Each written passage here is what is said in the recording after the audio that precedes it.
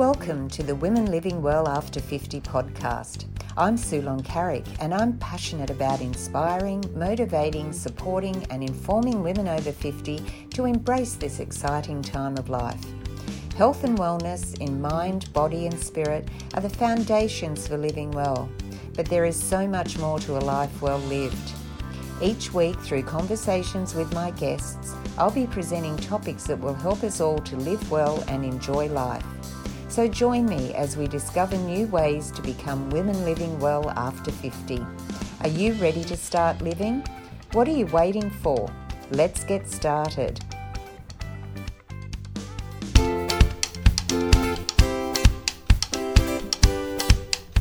Welcome to episode 2 of Conversations with Women Living Well After 50. I'm Sulon Carrick and it's lovely to have you join me and my guest today as we discuss topics that will help us all to become women living well after 50. Let's get started. And today I'm joined by the lovely Leanne from Cresting the Hill to discuss why many of us find it difficult to show kindness to ourselves and why we think it's time to become our own best friend. Now, a bit about Leanne before we start. Leanne lives in Western Australia with her husband in the southwest. She blogs over at Cresting the Hill about her journey towards authenticity, settling into an unbusy early retirement and embracing the second half of life. Midlife has been her turning point in finally finding self-acceptance and a deep and abiding joy in every day. And isn't that what we're all hoping for? So welcome, Leanne. Lovely to have you join me. It's great to be here. It's very, very different and new and exciting. So, yeah, it's good. Well, we're all stretching ourselves, aren't we? And that's good. That's good. It helps us to grow. And I think technology is wonderful because you're on the other side of Australia to me and we can still have a chat and also chat with all our Facebook friends as well. So I wanted to start off by asking you what you think the meaning of self-kindness actually is. We were talking about this a little bit last week, I think, wasn't it? And self-kindness, I think actually self-kindness is a nicer way of saying it. You know, we also talked about self-love, and self-love kind of is a bit more confrontational again, whereas being kind to yourself is something that is getting easier to do with time. You know, we're better at thinking, well, you know, it wouldn't actually hurt for me to be allowed to go and see that word, allowed to go and do something. According to who? No one cares, you know, but we're sort of like, oh, I wonder if I should. But I think it's just allowing ourselves to be able to do things that are fun and not necessarily having a purpose or a responsibility or, you know, a plan. It's just got something that we might like to do that brings us a little bit of joy, has no intrinsic worth, but is fun, you know. Yeah, and I think it all comes down to mindset as well. When you were saying allowed, that's how that's how our generation, I would say, has been brought up. You know, do unto others, be kind to others, and you know, if you were kind to yourself or did something for yourself, you were being selfish or whatever. So it is a bit of a mindset there that we have to start thinking about how we talk to ourselves. I mean, sometimes, you know, you do something and I'll do it myself and I go, oh, you're an idiot. Well, would you say that to someone else? You'd probably be much nicer to them. You know, we raise the bar so high and we just, we're just not friends with ourselves. Yes. And I think that that's something that you need to think about more. We're our own best friend. How would we treat them? How would we treat our partners and our family? And I think that, you know, why do we feel we're less? Why do we feel that we don't deserve that? We were discussing, you and I had a conversation about this, and that's how we came to say, let's do this chat today, because we also have the idea that women feel guilty. Yes.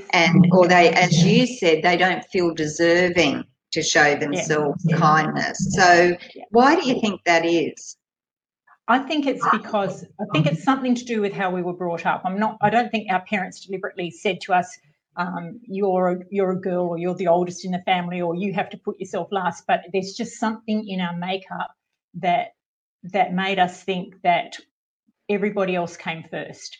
So, and even as, like, I was thinking about the different generations of motherhood now, because our daughters are much better at leaving a little bit of space for themselves even after they've had children. They talk about me time and, having some time out, or putting the kids, like giving them to somebody to babysit or to daycare or to whatever, so they can have some time for themselves. We never did anything like that. And didn't know what self-care was. No. And it was funny, this expression came up when I was thinking about this. Have you ever heard the expression burnt chop syndrome? No, I haven't actually. No. Well, I thought maybe it was just something I'd made up in my head, but I Googled it and it's actually a thing. And what it is, it's the mother thing where if you were cooking, dinner for the family and you had a whole lot of chops you were cooking and one chop got burnt, who would you give it to? Yeah, the mum would take it, wouldn't she? The mum would take it every time. Yep. Yeah. If you were making cupcakes because your friend was coming over or for the family, and one of the cupcakes was a little bit burnt or a little bit off or a little bit whatever, you would take that one.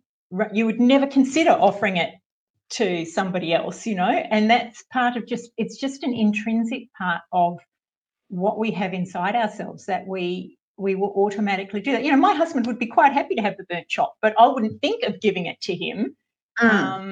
That's a good analogy, actually. I look at my mum when I was growing up, and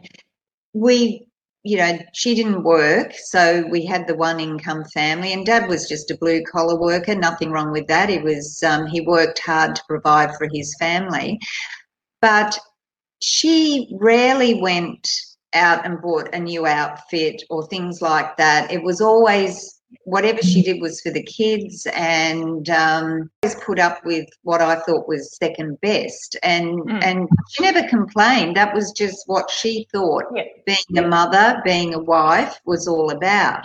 And I think that we are sort of in a bit of a middle generation, because I know towards the end of high school I was coming through when Women's Lib was coming out, and so it wasn't quite there, so I was sort of in the midst. And so of course I didn't come from a family that believed in that sort of thing. As we talked about the other day, the parents' attitude was, well, you're going to get married and have kids, why do you want to go to uni? So, which is another topic altogether. But so I think that perhaps our generation is getting better, but we're still not there. But I think we've taught our children differently, and that it is important for them to look after themselves and to be kind to themselves. And I think another thing is that, we have this guilt.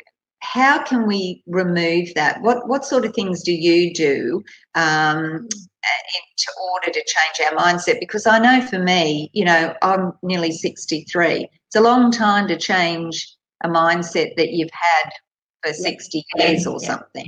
So any thoughts on how you could change that?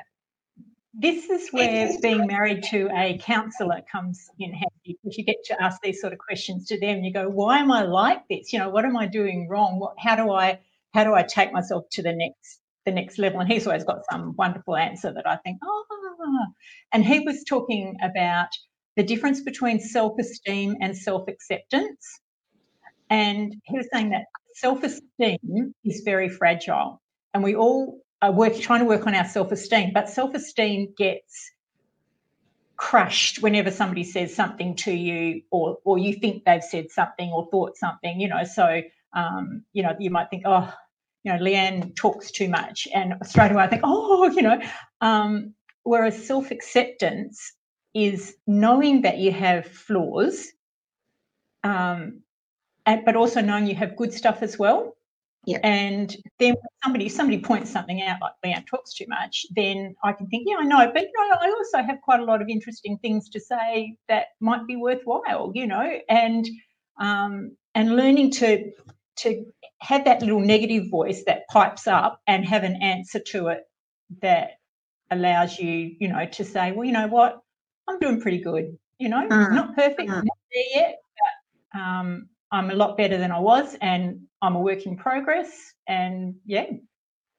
But that's life, isn't it? I think we're always a work in progress, and that's the important thing, that we keep progressing. We keep, trying to find ways to improve life. And just comment is, I love that. Make friends with ourselves, and I just think that's so important. And it's a term I've heard a little bit over the last few years, and I think it is important. And you just treat yourself as if you would your best friend, because we need to respect ourselves enough to say that. If a woman cannot take care of and for herself, she is not helping others without it being a burden to her health. Great point. Would you like to sort of add to that? That's the oxygen mask thing again, isn't it? Where you need to, if you're pouring from it, like you can pour for a while, but as soon as the cup gets empty, all you're doing is sucking yourself dry. And I think we can do that. I think we can keep doing it and doing it and doing it, but you become a bit of a husk, and you also become a bit of a negative Nelly. And, like, oh, poor me, and I'm okay. The long-suffering parent from the good old days, like, oh, it's all right, I'll do it. And I don't want to be that person. Well, I've got to say, I used to be like that, especially in the work in my career. I was in an administration manager, and also, apart from other things I've done in my life, that, and also an accountant. And I remember the year 2K. Do you remember when the world was going to end? Around the world was going to end because our computer system would crash at New Year's Eve, on the eve of the year 2000, when it clicked over. And I remember going into work at about 4 o'clock in the morning to make sure everything was okay with the accounting system. The accountant and the CFO didn't go in, and he was the little bunny here going in, oh, I'll go and do it. And now that I look back, it was really a martyr sort of attitude. I thought that I was doing it, I was trying to do it from a good place, because I was worrying that everything would be okay. But that wasn't my problem. I should have just let that go and let it go to the CFO, who really, at the end of the day, the buck stops with him. So, it is that sort of mentality where, poor me, or I'll do it, instead of just saying, well, off you go, don't you go and do that? And so that is very true. Another couple here, never stop learning, and this is learning too, and it sure is. We're both learning, aren't we? Yeah, that's great. Her comment is, if we are not caring for ourselves, who else will? Yeah, that's a good point. And who wants to be dependent on other people to be caring for you all the time? I don't want to be that needy little person who, where my husband has to keep patting me on the head and telling me that I'm okay, or that my kids have to be ringing every day to say, how are you going, Mum? Are you okay? You're the best mum in the whole wide world. I need to have enough self-worth that I can just, and self-differentiation, as per my post the other day, where it's not all about what other people think and what other people are doing for me. It's just that I'm okay in my own little place in this world, Yeah, well, I totally agree with that, and I think that you have to learn to be that way. But I think that again, that self-respect, and I'm just having a moment. I can't remember the word you used. Self-worth. I think it comes down to self-acceptance. Yeah. And self-acceptance, all these things coming back to self, and I think we brush a lot of it off. And the other thing I think that happens is that everything becomes a catchphrase. mindfulness, self-care, self-love. The internet is so vast and everybody talks about things. Meditation, all those sort of things that are just so good for us, and yet sort of you become a bit blasé and oh yeah, I've heard about that, that's just the catchword at the moment, and it loses its impact, but it's just so important, you see a whole lot of making it into something cutesy, and I don't think that's what it is for our generation. For our generation, it's a real need. It's something that we need to get our heads around and take seriously. Otherwise, we burn ourselves out and we become those grumpy old ladies that nobody wants to have around. And I don't want to be that person. So yeah. No, I don't want to either. And that's not to say that sometimes you don't feel sorry for yourself. Everybody does. We all have a down day. We all have a poor me day. But it's all about you're being kind again, aren't you? And you're saying it's okay. It's okay to do that. Yeah. And another part of kindness, I think, to ourselves is, well, everyone knows me. I'm into fitness and health. Okay, that's for me important, especially it gets rammed home to me when I go and mind my grandsons and I've got to lift up my 2-year-old or try and run around after him in the park. So for me, it's important. But there's days when I just don't feel like it. And that's fine too. I think we have to cut ourselves some slack and not always be putting ourselves, the bar so high for us when we're not doing it for other people. We'll let them off the hook, but we won't let ourselves off the hook. So we've got another. Before we close, because unfortunately all good things come to an end, I will have a question for you in a minute, Leanne, but have any final summary points that you think are the take-home points from how we can become our best friend, make friends with ourselves and be kind to ourselves? I think what you just said, those 3 things are all really important. And also I really like Ross's thing about self-acceptance and that thing about knowing, being able to acknowledge our faults and our flaws to ourselves, but not dwelling on those, and just knowing that every time one of those ideas comes up in your head, that you've got something that you can counter it with, and even if you think, I think I'm just going to stay at home all day, instead of thinking, I'm being lazy and staying at home all day, you can just think to yourself, just letting myself have some peace and quiet and serenity, and I'm going to read a book, and that's okay. I'm not out to save the world. It's not going to matter to anybody whether or not I'm reading a book or whether I'm out, feeding orphans in Africa. You're allowed to, everything has a time and place, and you're allowed to. Yeah. And I really think that's self-acceptance, because how often do you, I'll just need to talk about this too, and we're going on, but anyway, the body image, the way we look, the comparison, which is another topic for another day, but it's just hard on ourselves. You look in the mirror and I know I do, and I think, okay, or whatever, but other people look at you so differently to the way you view yourself. And I think the comparison, as I said, is a whole topic in itself, but it does, that can really kill your self-acceptance, because you're trying to be somebody who you're not. You're trying to be, you think you'll be happy because I want to be like that person there, but and then you might try and change and become that person, but that's not you. And you've got to, as you say, be authentic. And I think that's something that we need to remember as well.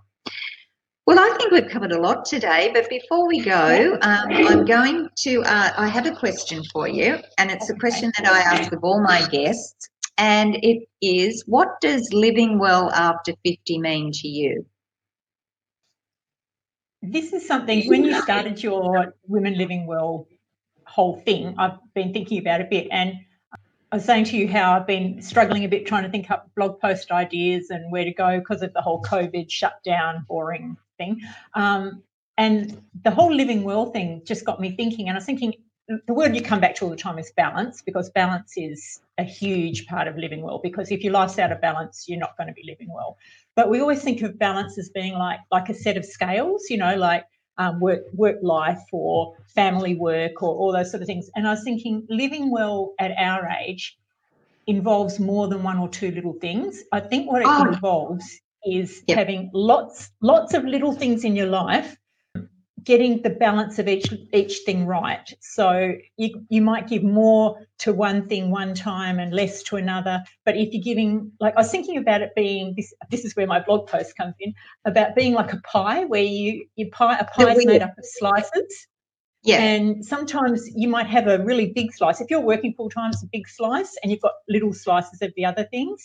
But if you let one thing take up too much, you're not living well. If you haven't got very much in your pie, you're not living well. So it's kind of getting that pie cut just right. And I think when you've got all those little bits just flowing, you're living well.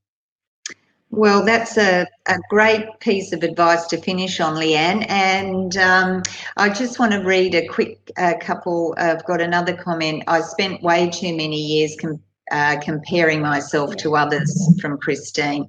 You're not alone there, Christine. I think most of us have done that, unless you're really full of confidence, let me tell you. But yeah, thanks for Leanne, for joining me today and discussing ways we can all become our best friend. Also, thanks everyone for joining Leanne and I, and feel free to like and share the interview because it might help other women as well. Don't forget to pop over and visit Leanne at her website, crestingthehill.com.au, and also, say hi and maybe chat a bit more about that, and also through her social media. And I'll put the links to all of that in the notes below. And I look forward to you joining me for the next episode of Conversations with Women Living Well After 50. And until then, be kind to yourself and live well. Well, thanks again, everyone. I've enjoyed it. I feel a renewed sense of enthusiasm, and I think you enjoyed it too, Leanne. It was good. It was very stretching. Yeah. Well, that's what it's all about, isn't it? Another part of living well is continuing to challenge ourselves to try new things. So thanks so much for joining Leanne and I for Conversations with Women Living Well After 50. Don't forget to pop over to Leanne's website, crestingthehill.com.au, and say hello to her, and I'll be leaving the links to her website and social media in the comments section. If you've enjoyed today's episode, please feel free to leave me a comment or to share it with a friend who you think might benefit from the conversation. I look forward to you joining me for the next episode of Conversations with Women Living Well After 50. And until then, remember to embrace life and enjoy life every day. Thanks for joining me.